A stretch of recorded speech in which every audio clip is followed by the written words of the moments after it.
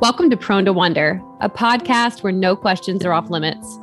Join us, Amber Humphreys, Becca Robinson, and Vanessa Fernandez, each week as three best friends, women, and ex-ministry junkies navigate conversations about deconstruction, reconstruction, growth, and wondering aloud about all the things we weren't supposed to wonder. Each of us having different perspectives, these conversations aren't about having all the answers, but about giving yourself permission to ask questions and forge your own path. We're so glad you've joined us.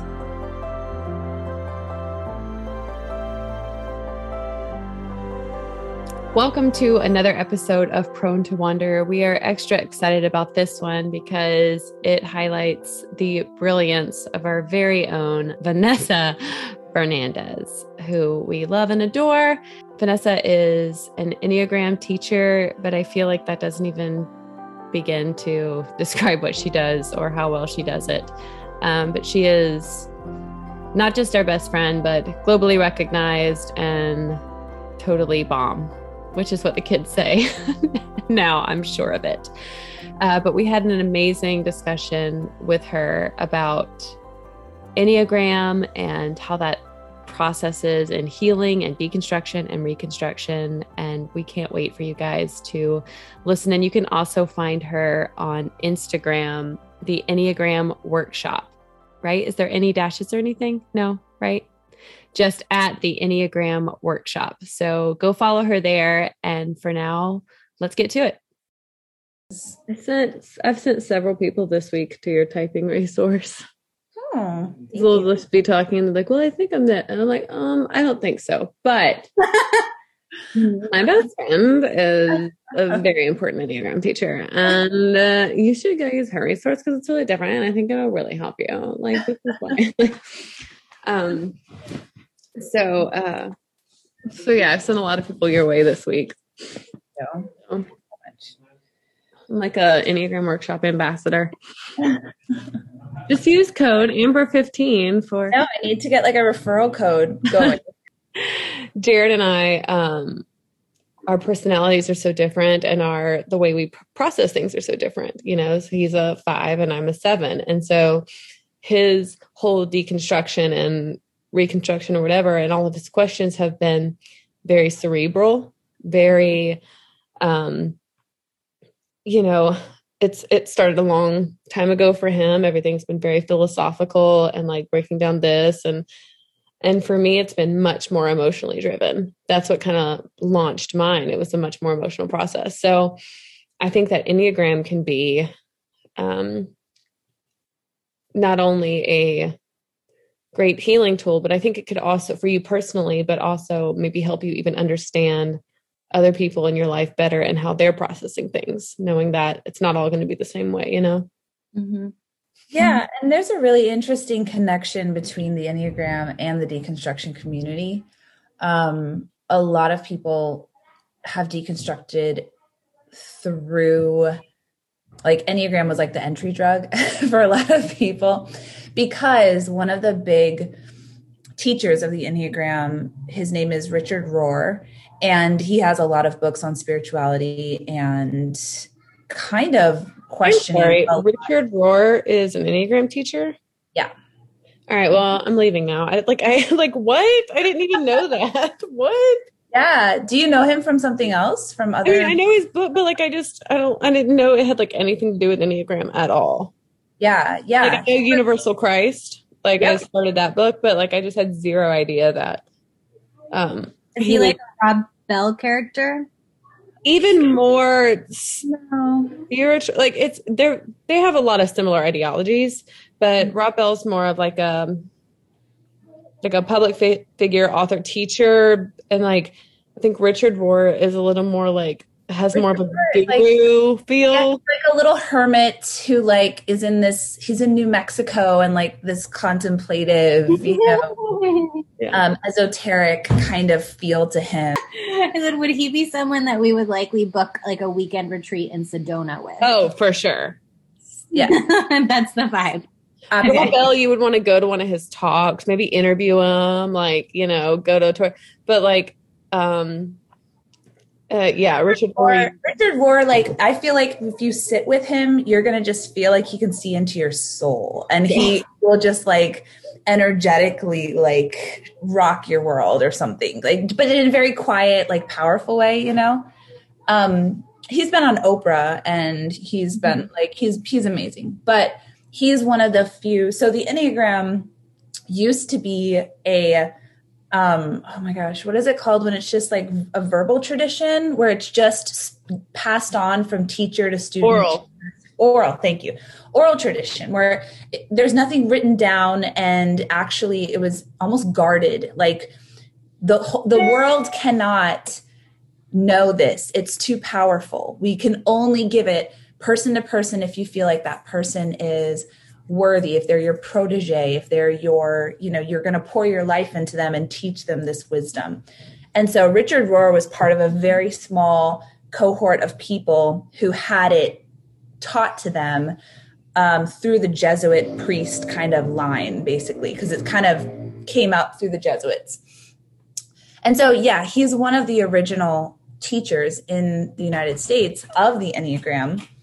And so a lot of people knew him from that and then would continue to read his books and his perspective on not just the Enneagram, but the human experience, which comes at it through this idea that if there's 9 points on the Enneagram and we imagine that truth is right in the middle, none of us can see truth in its completeness. Because if I'm standing over here and you're standing over here, I see this side of it, but I don't see the back side. And you see the other part, but you can't see what I see.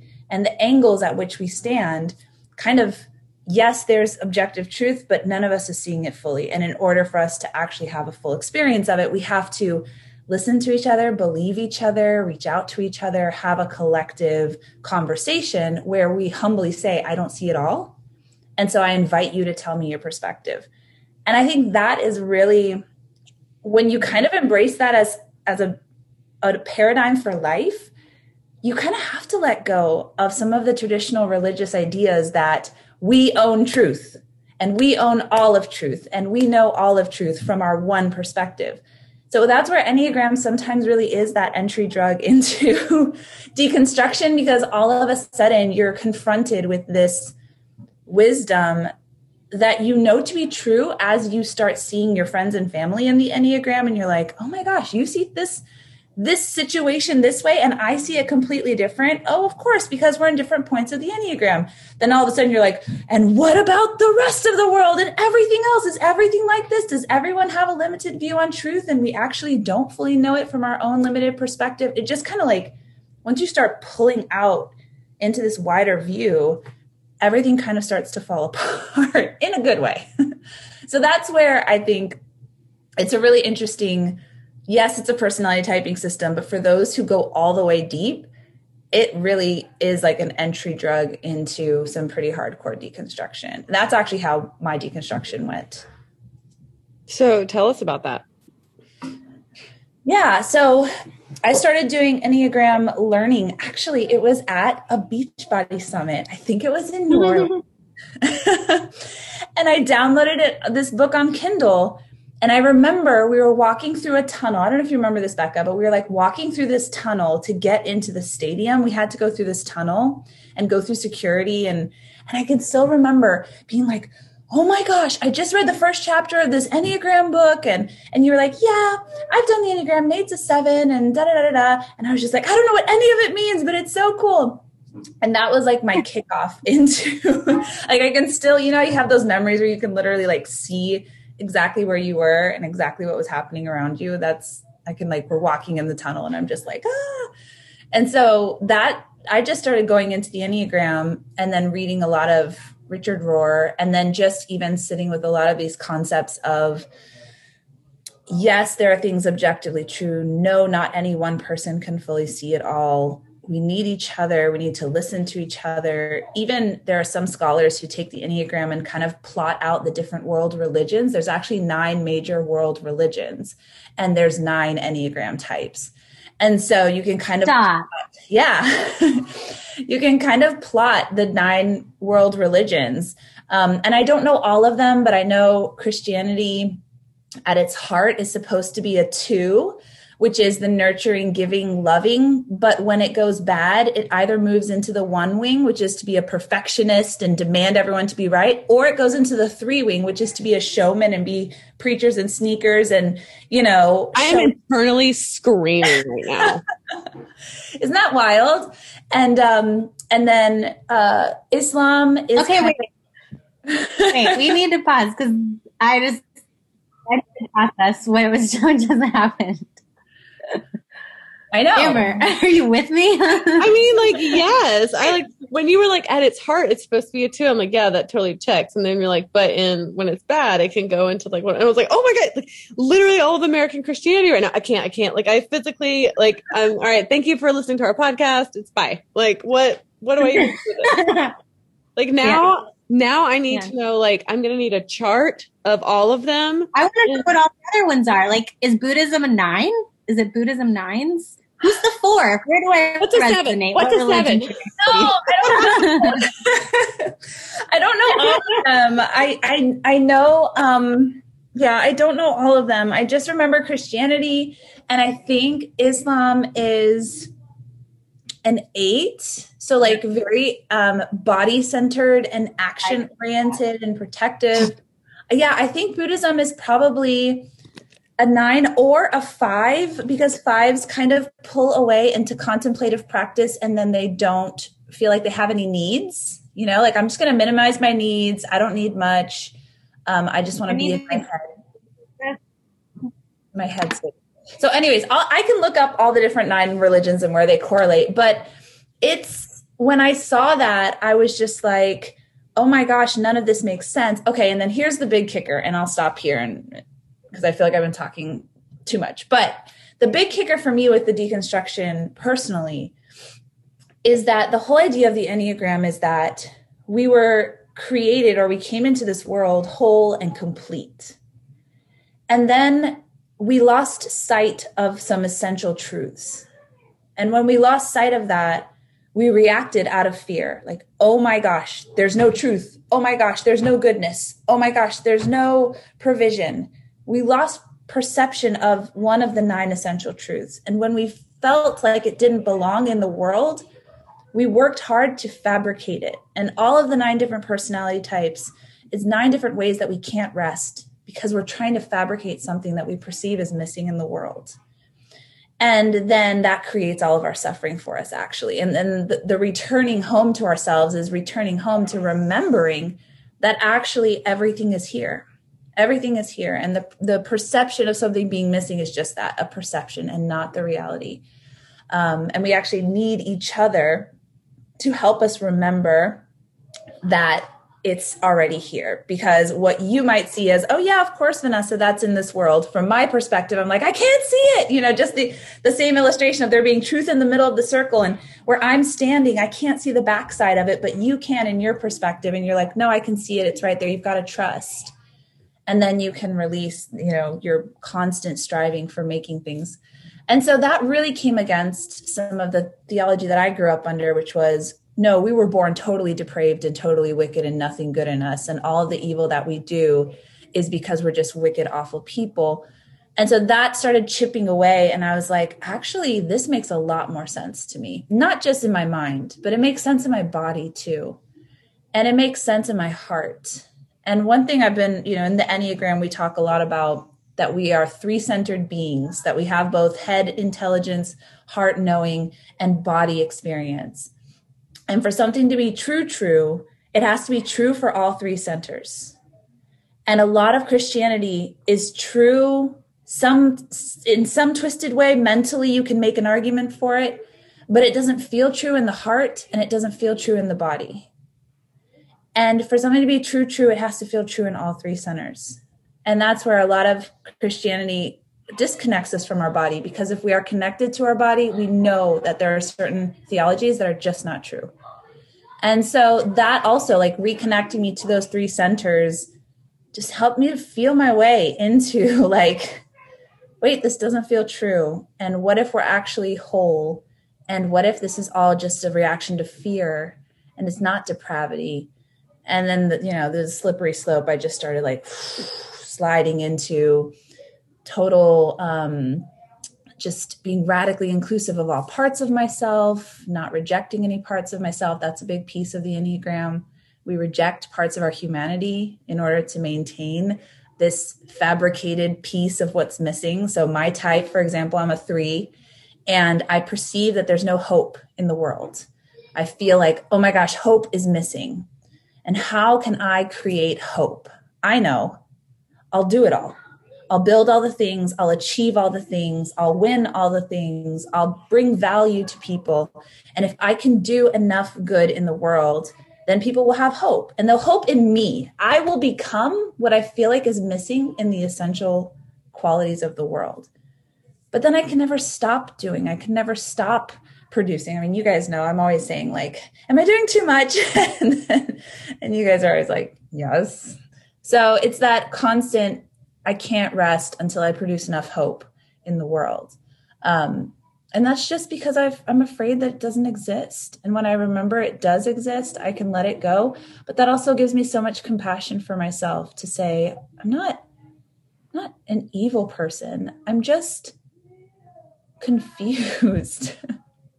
And I just need to remember and reconnect to what's true. And it all falls away. So anyways, I don't know. That's probably a little bit of a messy explanation, but that's really how things started to fall apart for me with my religious beliefs. It was through the Enneagram.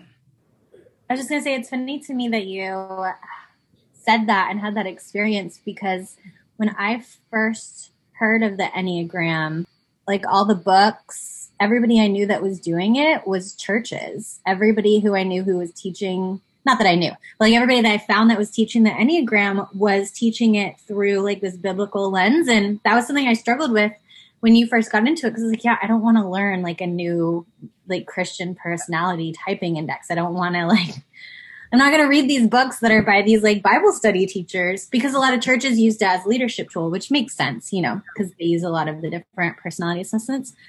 But I didn't know about that other guy. Now I'm like really curious about his books. But it was like, we had conversations where I talked to you about it, and I was like, yeah, if this is really just about, you know, finding your way back to Jesus, I don't want to learn this thing. So it's funny. Yeah. Well, and it is about finding your way back to the divine, but the divine is actually within you, and it has always been. That's kind of the way it is. But I think a lot of churches have taken it and not co-opted it, but formed it to fit into what they want it to fit into, which is fine. Welcome to the American church. Yeah. It's fine. And actually a lot of they do. well, within the Enneagram, there is a lot of religious diversity, honestly. And actually I think it came through Jesuit priests, but it also really has its roots in the Sufi religion, and then a lot of contemplatives, and it's big in Catholic circles. And like it, because it does kind of, all that it does invite you in to do is be willing to believe that there are multiple perspectives and they're all equally valid, and actually they're all needed. And so then there is room for everyone's perspective, as long as your perspective is not one that says this is the only perspective. Yeah. Yeah. So how do you think the Enneagram could be helpful for someone's journey, whether they're deconstructing or reconstructing or kind of wherever they are on that journey? How do you think Enneagram could help them? Mm-hmm. Yeah, I think the Enneagram by itself is like a map. You can have a map, but it doesn't take you anywhere unless you take the steps. And so I would actually say the Enneagram is helpful to illuminate where you are and illuminate where you might want to go and illuminate the path that would be. But the steps that you take, and in Enneagram world and with Enneagram teachers, we do a lot of contemplative practice. So whether that is meditation, centering prayer, we do a lot of embodiment work, and we've talked a little bit about embodiment and how that's so helpful in this deconstruction journey. So I would say Enneagram is helpful because it gives you a starting point for how you might want to use some of these practices in a way that will support you and your own nervous system. Right. So as we're going through the deconstruction journey, it's very hard on the nervous system. It's very hard on our sense of trust, feels like it's being shattered. Our sense of, what's up, what's down, my bearings is kind of going away. There's a loss of community, and all of that is really traumatic on the nervous system, but it's traumatic on the nervous system for different reasons, depending on what type you are. So when you know your type, you can say, okay, this is why this experience is so difficult for me. And here are some practices that will uniquely support me and resource me to work my way through this deconstruction process and to return home. It even helps to illuminate what parts of myself am I rejecting and dehumanizing because it feels safer not to. So there's, certain types like my own that we reject vulnerability. And so even knowing that helps me to say in my deconstruction journey, I want to not have to be vulnerable, intellectualize everything, talk about everything, externally fight against everything. But if I never turn inward and access my vulnerability, I'm not going to integrate fully and really heal fully. So it just helps to know, okay, this is where you want to turn away and we want to turn toward. Okay, this is how your nervous system might break down and here's how we resource it. So that's really the best sort of way to use the Enneagram, is just for clarity and understanding of yourself and how to make your way through. What would you say to people who are intimidated by the Enneagram or think that's too much? I know my personality type, I don't need to all that, which it's funny because that is an Enneagram type. I feel like it tends to be my husband, who is a 5. And so he's I'm not I hate this test. I don't want to do that. So what do you have to say to those people?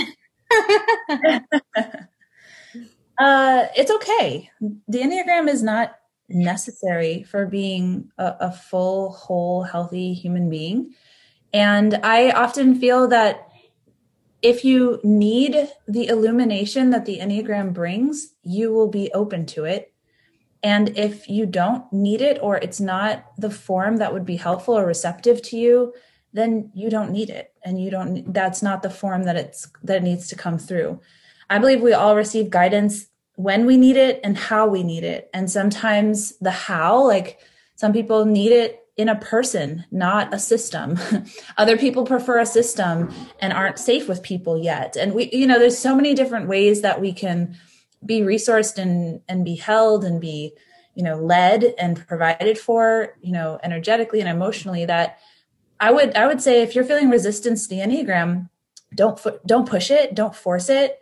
There's nothing wrong with you. It's simply a tool. What I would encourage, if you're feeling resistance to it, is to just get curious around that. And maybe just ask yourself, what about the Enneagram makes me feel resistant? Do I feel like, Becca, you were saying, do I feel like it's a churchy system that's going to pull me back into some oppressive structures that I'm trying to get free from? Okay, that's fine. Then don't come near it. Don't come near things that don't feel safe to you energetically, but just come into contact with your own self and ask yourself, why does I feel resistance to it? Do I feel like I don't want to be told who I am? Okay, why does it feel uncomfortable to look at who you are? Are there parts of yourself you don't want to see? Are there parts of yourself you're not ready to see? And that's okay too, right? You could come to that point and say, yeah, there's parts of myself I'm not ready to see. It feels too exposing, too vulnerable, and that's okay. Then just be there. Just be there. We don't have to rush the journey or make it happen in any sort of way. So that's what I would say to that, is that it's just a tool, and there's no need to go where we're not ready. But it's always helpful to have curiosity around what's the deal, just so you know for yourself where you're at. Mm-hmm. I know for me, learning more about it beyond just the kind of surfacey personality test vibe that a lot of these things can have, the way that it helped me was it just made me feel less crazy. And I think I don't know if that's something specific to my type, but Amber, I feel like we've had conversations where when you figured out you were a 7, all of a sudden a lot clicked for you. So like maybe this is a universal experience. Like when you really find your type, you're like, okay, I'm not insane. The reason why I'm feeling all of these things, the reason why I'm reacting this way, which is different from my partner or my friend or my mom or my dad, is this. So I don't know. I feel like maybe that could be a huge benefit for people, is like so much of spiritual awakening, dark night of the soul, deconstruction, asking questions can feel very isolating, and you can start to feel like you're crazy, especially if your process looks different than the people that are immediately closest to you, or your reactions are different than the people immediately close to you. I think it's also a good marker for me if I'm responding to something healthily or not, because in health I move towards a 5, which is more like my husband, which means I tend to think about things more, and I don't just like, move. I'm not as impulsive. But if I lean into like a perfectionism or that kind of like very hard, like, stress, like a 1, then I know that I'm operating out of stress. So I feel like that's been very helpful for me as well. Yeah. Do we want to talk about how I had to like tell you you're not a 3? Listen, I was just telling somebody about Amber's freedom from shame and guilt when she realized that she wasn't a 3 and she was. Well, I thought I was just a bad 3. I really just thought I was like a really not good at being a 3. That I just wasn't as driven as I was supposed to be or whatever. Because, everybody tells you, especially when you're on stages, people have thoughts about you or like ideas about you or who you are. Like most people don't know that I'm not like a straight up extrovert even. They think, oh, she loves parties and extrovert. And especially now that I'm a 7, like if I'm a 7 on stage, people think I am just party central, when really I'm the biggest homebody and I just want to lay in bed and read, by myself with an audiobook. And so, but people think they know you. And so I really thought I was a 3, but then like I was really bad at it. So I just felt guilty about that. And then when Vanessa was like, I hate to break it to you, but you're a 7. And I was like, I'm not a 7 because I don't like parties. Like they're the worst. And like, I always thought to be a 7, you had to, want to be going all the time and you loved parties and like, because the only 7s I knew and like, the memes, because the memes will throw you people. Let me go on record. The memes are great, but they will throw you because there are subtypes which change things. And then there are, people operating in health or in stress. Like, so there's a lot to unpack there. And so the memes always had me thinking like, well, I can't be a 7.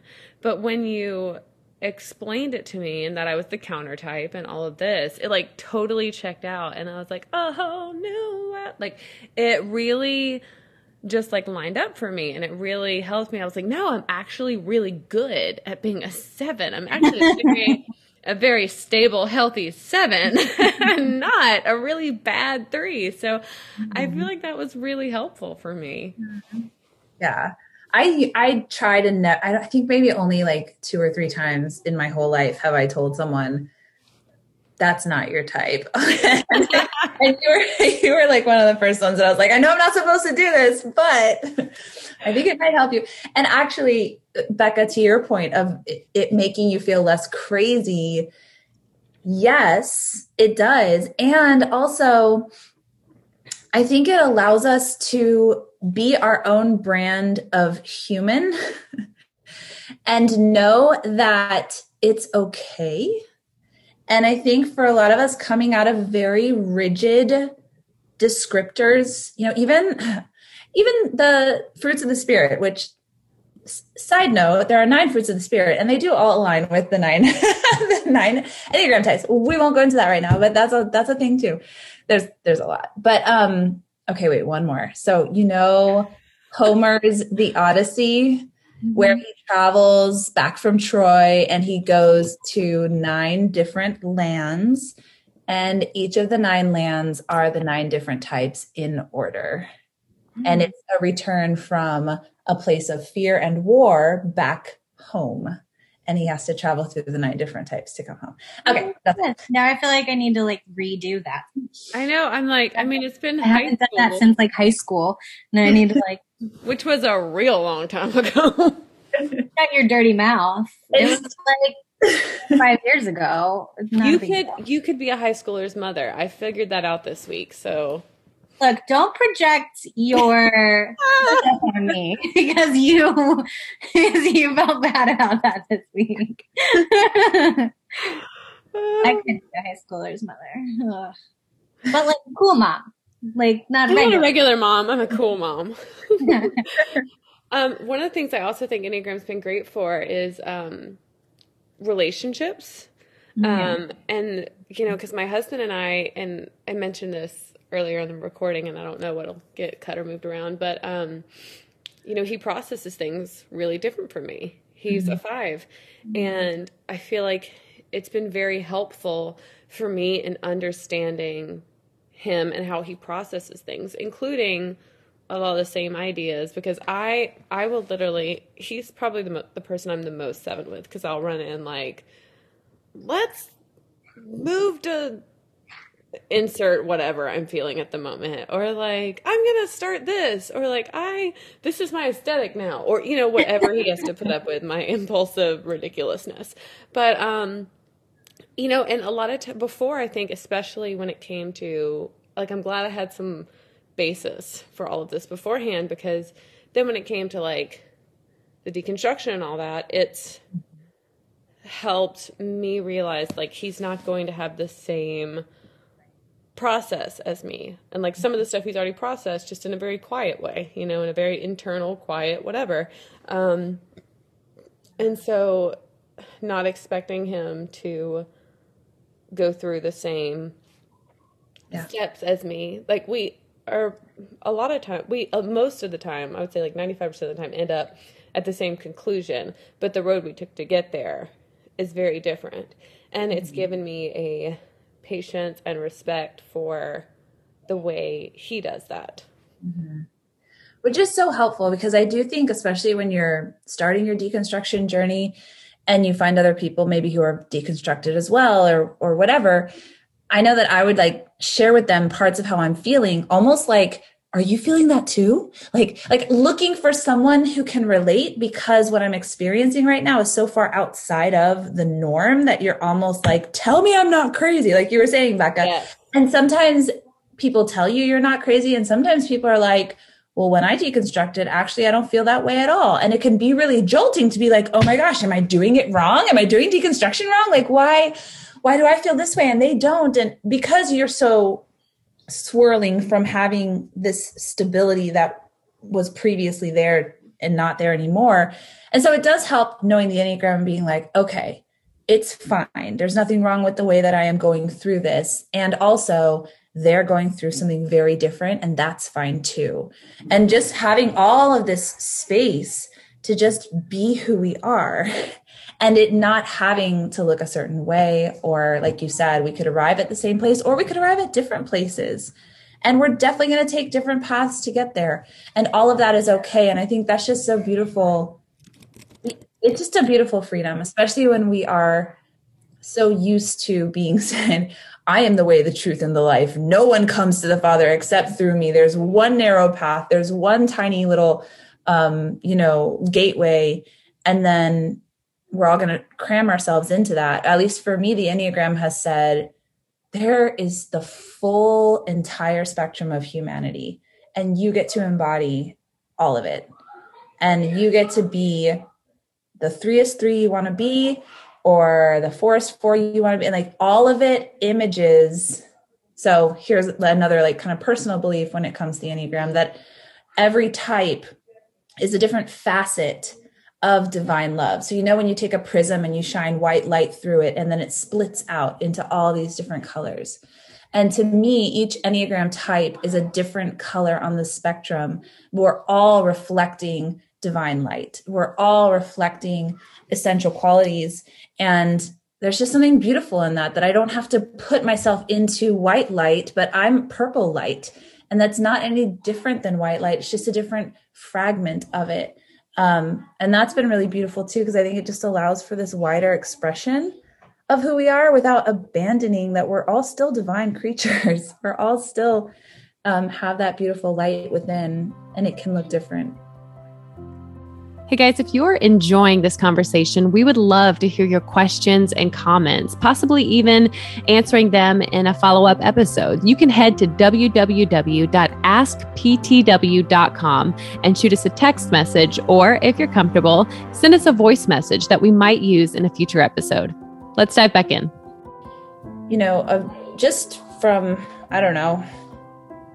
things working out the way they do, a lot of my clients are deconstructing or have deconstructed. And we have been exploring a lot around grief. And we've been exploring a lot around how each type grieves and how each type pulls away from grief and what that looks like and how we can embrace grief, the grief of deconstructing. And that's been really beautiful, even to so I do a lot of somatics in my practice with my clients, and even different types have different types of breath work and different types of body movements that unlock things that are being held in them. And so even knowing, for example, I'm a heart-centered type, so I hold a lot of my pain in my chest and in my heart center. And so a lot of the somatic work that I do is to sort of wrap that space in love, wrap that space in safety, because it is so broken and wounded. But other types that I work with, their pain is in their belly, and they feel just so much tension in the gut. And so a lot of their work is actually to strengthen their legs, to feel and hold up what's going on in their gut so that the gut can release and doesn't feel like, if I let go of this, I'm going to collapse. And so there's just different, even somatic practices that I'm able to work with my clients depending on their type. And it's not cookie cutter, it's not like every type we do the same exercise, but it's just a great starting point to say, okay, you are a head type. Here's what we need to do. Here's where we're going to start, and just see how your body reacts, and then kind of go from there and listen to the body's cues. So that's been really beautiful as well, to just use, again, the Enneagram as that map, so that when we're exploring the psyche, we're not starting from zero, and we have some shortcuts to kind of say, okay, we're going to at least start here, because this is where your archetype holds on to things. And what would that look like to release that? Maybe you could explain what does that look like behind the door of working with somebody? Yeah. Okay. So I would strongly suggest anyone going through deconstruction to find someone to support you. That can be a friend. I would recommend a professional of some sort. And mostly because of what we talked about with the nervous system and how taxing it is on the nervous system. And I've had friends who have almost gone into a nervous breakdown going through their deconstruction, or, things like that. And so I highly recommend that you find some sort of support when you're going through deconstruction. Books are good. Podcasts are good. And oftentimes we can find our types from those, or from quizzes, or the resource that I have. There are certain instances, though, when what we see about our type written out is something that we don't like. And what we don't like to see in ourselves, our bodies actually hide that from us. And so we're often not aware that we're doing certain things because we don't like them. We don't want to see them, like that confirmation bias. I'm only going to see the things that align with who I believe myself to be. And so a lot of times when people come to me and I do typing sessions with them, and they're like, I don't know if I'm this type, or I don't know if I'm that type. When I start digging in, well, what do you like about this type? What do you not like? And they start telling me what they don't like about that type. I can almost even see it in their body, that their body is blocking off from them the wisdom to know that that is their type, because it feels too either vulnerable or contrary to how they want to be. So anyway, all that to say, even in the journey of finding your type, there's beautiful expansion that you can engage in to even be open enough to see what your type is a beautiful gift. But on the back end of actually doing coaching work, it's just so good. My favorite part of doing coaching work is to remind people that there is nothing wrong with you and that you're actually not broken. And that actually everything that you engage with, even the parts or the activities that maybe you know are not the healthiest, is just your own self trying to protect you. It's actually your own self trying to take care of you in the best way that it knows how.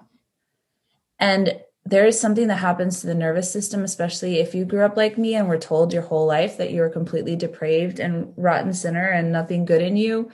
When the first time I heard someone say there is nothing broken with you or wrong with you, like my entire nervous system just like melted. Like I just started weeping. Because it resonated so deeply to a deep truth that I think I had always known in my body. And this is kind of goes back to what I was saying of like, if a theology doesn't resonate as truth between all three centers, it's not fully true. And when someone told me there's nothing wrong with you, you're not broken, that part of me that knew that that was true, it just resonated with me that like I had always known that to be true, but I could never let myself believe it. And the minute that it was reflected back to me, I was just like, oh, and that's not something, I mean, I guess you could read it in a book, but it's one thing to read in a book, you know, there's nothing wrong with us as humans. We are a species that and we're whole. It's another thing to really sit with another human being and then look you in the eyes and say, you know that there's nothing wrong with you, right? You know that you're not broken. You are whole and complete and beautiful just as you are. And even the parts of you, listen, I know I'm not a saint. I know I do things. I was just yelling at my kids. I know that I have reactions that I'm not proud of, but knowing that those reactions come from a disruptive nervous system, from a place of fear and insecurity, helps me to know that actually what I need is not shame and punishment, but actually support and resources and grounding and calming and centering. And when my body feels safe and my heart feels seen, then my actions reflect that. And when that's not the case, then my actions reflect that. And that's just a completely different paradigm. That's such a gentle, compassionate holding space that I couldn't just know intellectually. I needed to sit with another human being and let their energetic system interact with mine so that I could begin to expand into that feeling. And it was very gradual. Like at first I was like, oh, that sounds really true. And I was crying. And then I would like contract again when I would experience, you know, interactions with my family, when I, you know, lost my temper or whatever, I would contract back in and be like, oh, I'm such a terrible person. And then I'd come back to my therapy sessions or with my spiritual guide and she would remind me of that again. And I would expand a little bit more and be like, oh yes, that is so true. And I'm feeling resourced. And then I would contract again. And it was just like this, it was baby steps to be able to re-embody and re-embrace what I knew to be true. But it was beautiful. And I think that's where having someone to walk you through, I don't know, at least from my experience, that was absolutely 100% just a necessary guide for me. Hey friends, I'm sure you can hear what a pivotal role the Enneagram played in my own deconstruction and reconstruction and re-identifying work. And because of this and all of the individuals who have reached out to me and who I've had the privilege of walking through their own deconstruction process, I have decided to launch a practice of coaches that use the Enneagram and somatic work in order to walk individuals through the deconstruction process. It's called the Guided Expansion. We're launching very soon, but for now you can follow us at the Guided Expansion on Instagram. You can also check out our website at theguidedexpansion.com. We'll be launching very soon and hopefully be privileged to walk some of you through the deconstruction process with lots of compassion, love, and support. I think it can be helpful in any sort of personal growth, deconstructing or spiritual awakening or not, but especially when it comes to those really deep things like your belief system that are rooted in so much sadly so much shame and fear for a lot of people. Like so much of our protective things are it's like you have roots that are growing through everything and it's hard to untangle them. Mm-hmm. Yeah. And so much of the harm, I think, that we experience in religious environments is when they bypass our humanity and when they don't see us and when they don't, like even Becca, when you were sharing your story, and that was such a good episode. And it was just so much about, I was in pain and nobody saw me. They just wanted to form me into the good Christian woman. And they were telling me what the good Christian woman does and how the good Christian woman behaves. And it was like, we don't see your humanity. We don't bear witness to it. And in fact, we need you to get rid of that and become this. Mm-hmm. We need you to let go of that and actually conform and morph into this. And so to me, it is a really healing work to flip it on its head and say, actually, to be fully human is to be fully divine. Actually, to be my full self and return back to who I actually am is the most worshipful thing I can do. And that is just so empowering. And I think that's where it does intersect so beautifully with deconstruction and re-embodiment and coming home to ourselves. It's like literally been, I mean, you guys know, like, this is what I do. This is what I do with my life. And I just can't, I'm so grateful for it, honestly. Want to work with you or learn more about Enneagram, where can they go? So I mostly live on Instagram at The Enneagram Workshop. And then also my website is theenneagramworkshop.com. And I am working on opening a practice of coaches specifically geared toward helping women deconstruct through using the Enneagram and somatic practices.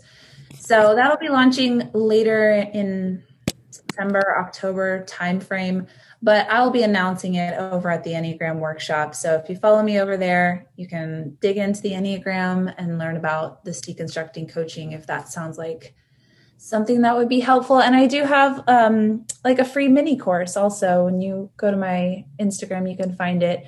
And it's like, I don't know, 5 or 6 lessons that I do that's just free. You can kind of go through the foundations of the Enneagram and see if it's a helpful tool. So. Well, thanks so much for joining us. We would love for you to be a part of the conversation. So connect with us. We would love to hear what you have to say. So see you next Monday. Hey friends, if you are enjoying the podcast, we would love if you would take just a quick minute to leave us a review wherever it is that you get your podcasts. Those reviews let us know what episodes are resonating the most deeply with you, and they also help our podcast to get in front of the eyes of other people who might be interested in the same topics. Yeah, absolutely. And if you are not enjoying this, maybe just don't leave a review. It's fine. We're good. Thank you so much. And if you never want to miss an episode, all you have to do is text us the word updates to 770-904-9222, and we will send you a text message each time new episodes drop or anytime we have exciting announcements or information. Yeah, and you can also connect with us on Instagram at Prone to Wonder Co. All right, we'll see you there.